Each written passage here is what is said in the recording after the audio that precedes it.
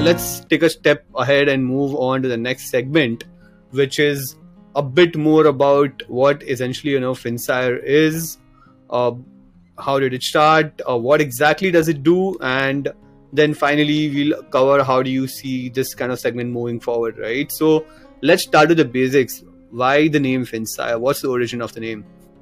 Okay, so I'll probably go with so there are two things, right? I'll probably go with the truth or the lie. The truth is, of course, the fact that we never actually got another domain name with FIN to begin with. So what else do we have with FIN and completed SIRE was the leftover, so he said, okay, man, might as well take it. Obviously, what we make up and tell the world is essentially that it's financial desires. That also makes sense of what we want to do. Is financial desires for a bunch of lenders, depositories, clients that who essentially can take this public asset data that is out there and kind of build on it. That's how the origins have gone. Got it. Interesting. I think I'm probably hearing this. I've heard this a couple of times as well, right? कोई और नाम मिल नहीं रहा था. You took the domain and then you added the meaning afterwards, and then it suddenly makes a lot more sense, right? Yeah. I mean, in any ways, I think if it makes sense, it's a great name to go with. And FinSire, financial desire, right? And what exactly you guys do kind of attaches a lot of meaning to the name as well. Having said that, right? What was the problem statement that you saw in India that you kind of are addressing with the business model that you're building? Sure. So the problem statement and the whole thesis actually, like I said, is straightforward. We are like a technology company that believes that almost all the asset holding patterns or asset holding data should be provided with a click of a few buttons which is basically through APIs for anyone requesting it and with the consent of the asset holder, right? So, Shreyas, you might be holding, 8-9 different forms of assets, but today it's actually held with different repositories. It is held spread across, and you need to punch in a lot of OTPs at different places. And only if one is integrated with these places will you get the data. I mean, that's actually a pain, right? It's a huge pain to think of it itself because of the fact that it is your asset and you are not allowed to, kind of pledge it, use it as collateral or showcase this asset to anyone out there so easily. True. In India, there are 16 forms of assets that the retail holds. How many forms of assets can you transfer? Actually, little to none, right? You still need to go to the bank, give your hard asset of your land, a hard copy of your land and pledge it and get it done. And the process actually is very cumbersome, painful. We're living in kind of with utmost digitization in terms of payment infrastructure. There's nothing like this for say lending infrastructure or asset holding infrastructure out there.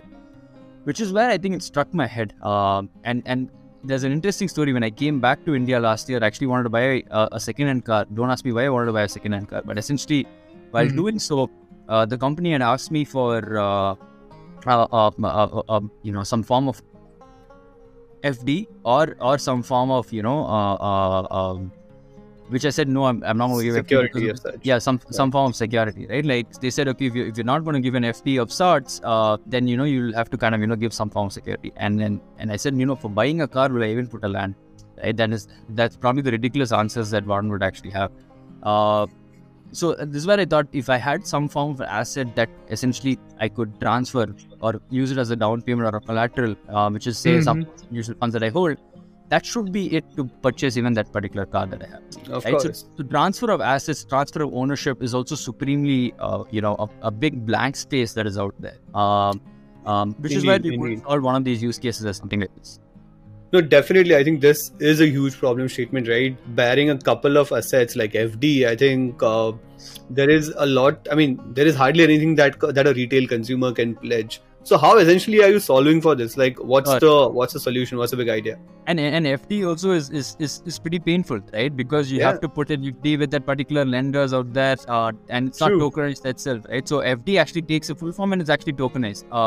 So how we do this is of course, whatever assets is built or digitized, we take it from the repository, take out the APIs, build the infrastructure and latch on to various entities out there who essentially needs the use case of. So buying a car was a particular use case that I just mentioned.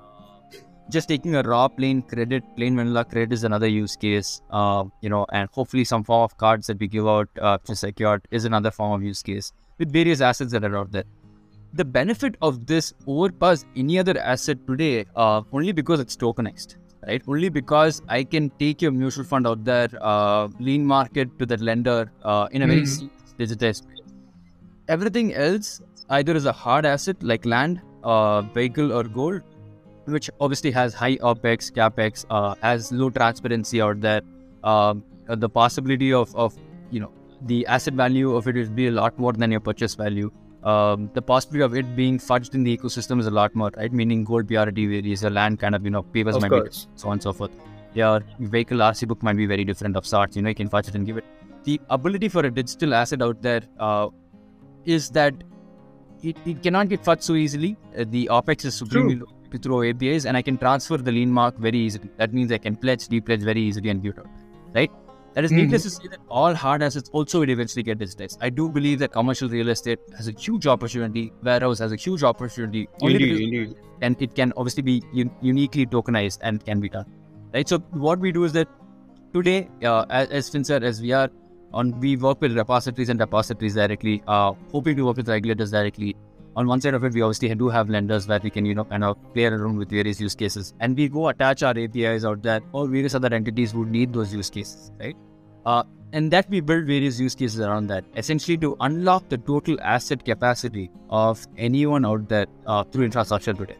Of course. No, I think that's a brilliant idea. And what does this mean for a retail consumer, like a layman, right? Or what does it mean for them? How does it change their life?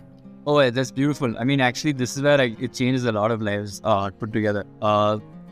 Today, only the HNIs or the ultra rich in the country do get to pledge all of their assets very easily, right? Be the Adanis or the Ambani, and rightly so, because they do have a lot of backers working with them, so on and so forth. They get probably the best sort of interest rates, and they get to pledge almost all their assets. So they get to pledge their stock, so on and so forth very easily, and can get on it. Extend the credit for easily about 10, 20, 30 years, whatever is possible. We do know that, a lot of businessmen actually do this, and the interest rates are probably supremely low, right? So we play with, we build and focus around three main metrics. One is, of course, the interest rate. One is the which is your loan to value or LTV. The consumer wants high LTV only because of the fact that he or she has more capital in hand and can play around. The third one is the loan duration, which is supremely important, right? Loan duration means that I'm not forced to pay my EMI, say about 5,000 a month. Rather, I can do 3,000 a month with lower interest rate. So net and a higher duration. Exactly, and higher duration, right? So net is actually means the same for the consumer, right? Low interest rate, high duration, higher LTV essentially means that on a long-term horizon, I'll actually end up paying this more or less the same, which was with, say, low duration, high interest. Right? End of the day, making it a very fair play game for the retail consumers as well as for the ultra rich that are out there in the country. Right? Of course, I think that's kind of bridging the gap and I would say creating financial equality, right? If I were to put it in a bit more romanticized term, I would probably call it just on the top of my head. I'm sorry, I forgot it. Yeah, bringing the power of leveraging to the masses, right? Leveraging your own assets and availing credit on it. I think that's indeed superb. But how would let's say, what impact would this have on penetration of financial services in India, like specifically credit? Let's talk credit as the initial use case. How do you see this impacting credit's penetration or lending's penetration in India? Oh yeah, that's beautiful. Actually, let's talk about this, right? I usually tell that during all my conversations and kind of talks that I give in India, the ones who hold assets in general are actually 70 crores, right? Any form of asset. The ones around who 50% of the population. Exactly, right? The ones who use UPI are somewhere about 28-30 crores, right? The ones who have the total number of credit cards that are out there are somewhere about 7 crores or so, right? 7.5. So unique, and this spread across businesses, self-employed, and salaried. The ones who have unique credit cards out there, the ones with unique credit cards are somewhere about 3.5 to 3.5. Right. And when you see this gap, right? There's a huge gap there's out there. The ones who hold asset and the ones who can obviously repay don't get credit or credit cards out there supremely easy. So credit cards is just one of them. When they get the credit, they get a supremely high interest rate credit because they can't pledge their asset out there very easily, right? But they repay. India, till date, is it a problem of intent to repay, or is it a problem of not kind of having the money to repay? You'll actually see the first one, right? They do have the money to repay, and they will do whatever it takes to repay. Traditionally, a lot of Indians, when they have pledged their asset, which say your land or gold or so, always have repaid more often than not, right? So the intent actually increases when you have your asset being pledged, right? For Indians, and that's how you got to build, right? Yeah. Exactly, right? So that's how you got to build the gap out there. A lot of players for the last 4-5 years have done a lot of trial error method with respect to credit, right? Like BNPLs out there. They used to give a lot of kind of, BNPLs out there, do a trial and error method, and then realize, oh, geez, these set of people actually would, have not repaid. So let me just take them off the grid. And that has actually reduced the whole sample set of credit users in India again. It has come back to square one of what we actually intended to do, right? So in India, the ones who actually repaid credit are actually very, very few. Right? So the intent of the psychological change is that, boss, if you have an asset, you get the better deal for yourself, right? You get a better deal for yourself, and ensure that this builds your credit score as well as builds the fact that you can kind of take credit across all sorts of platforms and which is what we're trying to do. No, of course, I think that makes a lot of sense, and I think the potential for these kind of solutions to increase the credit penetration. So, for example, you spoke about UPI, right? Only around 30 crore people use UPI, and only 3% have credit cards per se. Like, if you look at this going forward, maybe a half a decade down the line, and these kind of a solution is in place, probably just 70 crore asset owners that you say could probably pledge that asset and get a credit card because of these kind of an infrastructure that allows easy pledging and depledging of assets. And you can see credit card penetration essentially shooting up, and probably the first credit instruments that will be so the first formal credit instrument that will be issued to the underbanked or unbanked population would be the credit cards that will be secured using this kind of an infrastructure. 100%. The only drawback for existing, I mean, you can still do that in FD, but the only drawback is the fact that people actually have to put the capital whatever they have in for an FD. Right. But these same people are already, kind of building up their life insurance. These same people are already putting an SIP for mutual fund. So they would not. What are these assets actually doing? They're not doing anything but just, kind of sitting in the repository and kind of hatching eggs. Exactly. So essentially, what it means that if it's just sitting out there, it can just be lien marked, and if you have the ability to repay, of course, most of them do have that. They kind of just can transfer it very seamlessly and get a card. Of course, so and I think, and I definitely think, I mean, when you talk about the credit card backed by FD, right? If you are, let's say, putting up a lakh of rupees and you're getting around 95,000 worth of credit limit, if I already had a lakh worth of limit, I mean, I'm talking about from a perspective of a common man, right? Not someone who's trying to get the best returns on their money, but just normal common man. I think he would probably use that lakh rupees instead of getting a credit card, right? He would directly outright use it. Why would you really want to put an FD and then get a card and then use it? Exactly, right? Because you either riches are not getting great off credit cards as an instrument, you're not getting, kind of those solid offers that usually other credit cards do get on that secure card. So it doesn't make sense at all. Rather, you can actually use your assets or use your other assets and then, kind of do that. Which is why I do believe there's a huge white space involved with this unique assets, right? If we ever have to kind of, get to the level where, credit card, kind of usage, say in Germany, 55%, in the US, 74%, in Canada, 84%. I mean, India's still at 4%. I mean, that's supremely low. How do you even get to the ones with ease? Exactly. Right? Something like this. I think currently, majority of the financial services are tailored for the top 5 or 10% of Indians, and for the rest of them, it's kind of it's like the same mechanisms have been used to underwrite them, while they are a completely different type of people, have different kind of cash flows than what a person in the top 10 would have. So we are not accounting for that. We are not accounting for their financial behavior, and you're trying to put in those kind of legacy infrastructures on those people, wherein it may not be applicable that way, right? But if you build something unique like these kind of a solutions, pair it with an alternative scoring model, and you probably have something that will get you another 40-50% of people onto credit. 100%. I do believe that the existing ones, which fairly have done a great job. Now it comes to a point where a person like me, who's now has a decent credit score, who's probably kind of as earning well, I would be targeted by at least 5 banks to buy a certain. I mean, there are whereas say my mom or my sisters who essentially have not taken credit or don't have a big credit score itself to begin with.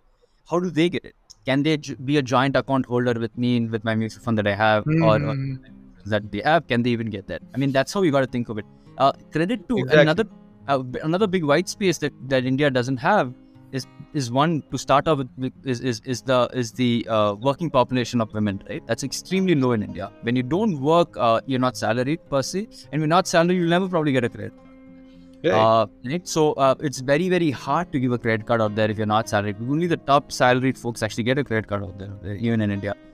In those cases, the only opportunity for them is that joint account holder, or they have a life insurance out there, or they do an FD pack, right? And how many of them actually would do that with the latter? Not many. But if they have something like this, I can probably give it to them and ask them to kind of use it ASAP itself, right? Which is where I think of it, right? Women. And even women credit card holders are extremely low in India. The numbers actually suggest agreed. Like I think UPI holders are also extremely low in India. True. I think you're on point.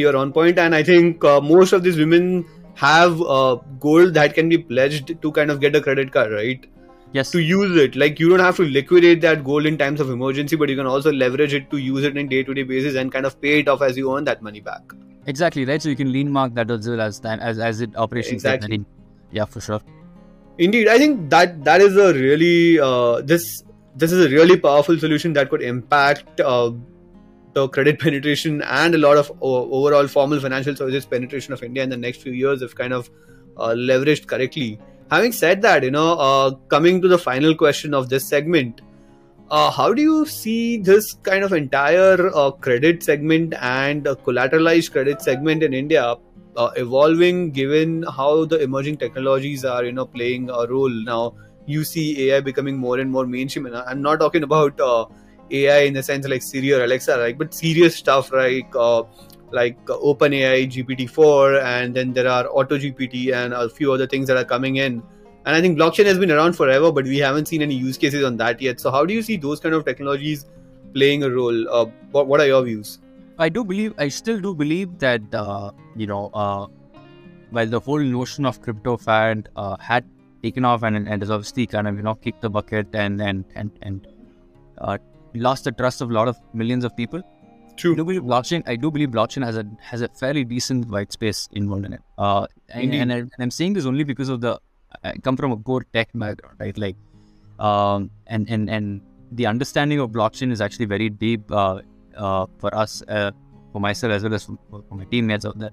And the reason is that something like what we are building today, if accepted by all regulators, lenders, and consumers, and if it's easy, blockchain actually builds a very good use case for something like this. The reason is that now, today we are in not building on blockchain because it's not being accepted by these regulators. Google had actually built a very similar company in blockchain space for something like this because he had seen that he didn't get through at it. We realized we had to kind of move it. Why it actually builds a very good use case is that now for getting all of your assets, I don't need to go to different repositories, right? I can just get all of your assets in one particular node and map it on that particular. Exactly. And eventually give it out there. It actually takes off all the pain and effort that speaking to different sorts of repositories, convincing them, and doing that. I do believe it would eventually get there, provided if all of them are on the same port. If not, it has to be done in the current system that as we're building. Agreed. No, I think these technologies will definitely play a major role, and especially blockchain, right? it has been overly stigmatized in India and many other countries, mainly because of the fact that it got a lot of people scammed in the crypto fads and in the crypto boom and the crash and the the blatant manipulation of few tokens like Dogecoin and a few other, and a lot of people kind of get swept up into it when they kind of wanted to make a quick buck. But keeping all of those things aside, right, if you see the underlying technology, blockchain, I think it has been around since over 30 years, and it's a really a beautiful way to operate in an environment where you don't need any trust. And I mean, and basically a model like yours wherein you would kind of want all of these assets and would want basically the status of these assets, right? Like whether they are pledged or not pledged, and what all of that to be uploaded without any fraudulent means. I think that is essentially where these kind of technologies would play a really good role. For sure. Hopefully we see these kind of technologies being pulled back into the mainstream in the next couple of years. I've seen a few startups working on these technologies without actually naming the technology, just thinking we are using servers or whatever it is, but actually they're using blockchain technologies. The only reason they're not saying it out loud is because then it creates a stigma in the minds of the investors as well as the regulator, right? For sure. I mean, that's the only problem out there. Yeah, I do believe that so the whole crypto fad that we saw is actually pure capitalistic kind of, evil capitalism that we actually saw. But the true socialism plus capitalism that you'll actually would see come out is actually what true blockchain kind of has to offer. Exactly. Right? The ability that it has to provide, to put all of them on the same table, the extra commissions that people take, albeit gas fees are pretty high today, but over a period of time, they are meant to come low. And the ability to kind of, have the control of your own data very seamlessly rather than a repository only. I think that itself suggests that, it does have some gas still left. And eventually, if not this, something or the other in terms of infrastructure, public infrastructure would be built on blockchain and would be sufficient. No, definitely. I think it will make a lot of sense. Probably it'll take a couple of years to destigmatize, and I think then we'll see those use cases kind of popping up again, talking about all these technologies out in the open. For sure. Having said that, I think Shreyans, this was a really interesting session. Got to learn a lot about the entire emerging tech piece, as well as how collateralized lending and these kind of platformization of collateral, the technology on collateralization will kind of create a deeper impact and probably help boost penetration of financial services in India. Having said that, let's move to the final segment of this episode. It's called the rapid fire round. We'll probably have around 5 or 6 odd questions that I'd ask you, and you're expected to answer within 10 seconds. Sure. No brainstorming or no thinking aloud on that. Sure. All right. So let's start. What is your favorite book? Oh, book, I read a lot. I just don't tell it, but I read a lot back in. I think what Steve Jobs' Water Accent, I think that was one of the first book. You're right. I do believe Steve Jobs has done a lot more good than bad. And he's built his design thesis is a lot more kind of fruitful to what Apple is today. So I've learned a bunch of his thoughts, which is mentioned very clearly in the book. So I think that is a great book. Awesome. So what time do you normally wake up? Oh, I sleep for about 5-6 hours. I do wake up early. I wake up somewhere about 7:30. I do gym then. So I have. Oh, awesome! I was expecting to hear 4:30. I mean, I've heard a lot of entrepreneurs, and I just thought it's a common practice for everyone to kind of wake up at 4:30. No, it's like because I sleep also pretty late. I sleep at about 1, 2. I cycle. I start cycling at about 11. I finish it about at 1. So right now it's also because I'm prepping for a triathlon. So I do give in. So how do you manage all of this? Triathlons, your gymming, your other sports, and as well as your business? I mean, so these are the only things I gotta do in life.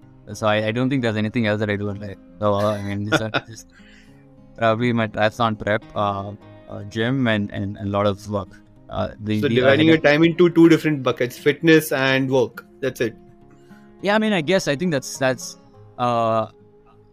I'm having fun in this space. Like I said, I've been doing some form of fitness all through my life. I think this and work is what keeps me busy. I don't think I do anything. Gotcha. So what's your guilty pleasure then? Oh, guilty pleasure. Lot of workout. I actually do a lot of workout a day. I think that's my. I don't think I have a guilty pleasure on eatables or something. But Come on. It cannot be that. I mean, that's a sad part. I don't know. I mean, I just enjoy. I do a lot of excessive workouts. I think that's a guilty pleasure. I do a lot of excessive workouts. There are days when I do about 4 or 5 hours also in different form of sports. So I think that's what keeps me going. I guess so. That should be the guilty pleasure. I don't think anything else is a guilty. All right. ठीक है. I'll catch you offline on this. So, okay. What is one thing that you regret not doing as a founder? Oh, one thing regret. Oh yeah. So this is for sure, right? When the early days when we started, when the other repositories would not give out API so easily or would not, kind of agree to give it out to a non-lender, I actually curtailed my vision very small. I said that, we could only do it for salary and so people thought we were just very different out there. I think when you go out there, the idea should be to let out the whole story of the vision as much as possible and not curtail it to a certain sort of an asset. True. It's for anyone, right? Like, either be it the market, opportunity, be it the total, kind of asset value that you're building for, be it the, are you building it for India or world? Should be all, your whole story or the whole art should be represented the way you're actually thinking a few years down the line rather than, kind of telling it. I think that is a big regret I felt. That I thought saying what we are today would be what they want to hear. I don't think anyone wants to hear that. Everyone wants to hear the beautiful side of what you're gonna be down the line, and that's why I'm gonna kind of support you, be with you, or kind of be in your journey. I think that's what I do regret. So I do believe that I do now openly tell that this is what we are over a period of time. You see it probably building as a large scale sort of a business around all assets, multi-assets repository with that. We start off as because the regulators and the governments are obviously not if we get an opportunity, we'll probably partner with them and actually do it. If not, we build it in private and eventually give it out to them. Got it. So just to summarize, you probably, as you said, like you regret kind of you regret curtailing that vision of yours when going out and talking to. Rather, if you'd have actually spoken about the entire vision that you had rather than a few specific use cases, you think things could have been different? I do believe so. I do believe because I would have been more expressive then, right? I would be more expressive in my own sort of, what I want to build for. When I curtailed it, I was not actually expressive. I used to actually think of or prepare for those points that I say for that asset. Now I do have an opportunity to be a lot more expressive because I'm very vocal about it, and which is what is there in my thoughts. I think which is how it should be. Yeah. Yeah. So I do believe that it should be very expressive and open from start. Perfect. I think one final question. What is your favorite vacation destination, given the fact that you have lived in so many countries? Okay. Vacation. I don't know if I like vacations per se, but yeah, I mean, I've lived across a bunch of places for sure. I do believe Singapore is a great place to live in. It feels like a simulation there more often than not. The reason is that, and the reason is that everything is so orderly mannered, right? Like, you get out of a metro, you go sit in a bus, go home. It does get monotonous for sure. It's supremely monotonous out there. It gets supremely kind of good out there. But vacation, it's good to live there for sure. Vacation per se, I think India has a lot of great places. I do believe that Himachal is a nice place to be in India. It is a very honest thought only because of the fact that it brings the more of the rustic form, as well as a lot more these higher mountains, which you'll obviously find a lot of snow peaks in. I do believe Himachal is to be it. Yeah, I think my favorite destination probably in Himachal would be Rishikesh. Sure. Not essentially in Himachal, in Uttarakhand, so as to say, but yeah, I mean just in the lap of mountains. For sure, yeah, it's a beautiful place for sure. Yeah.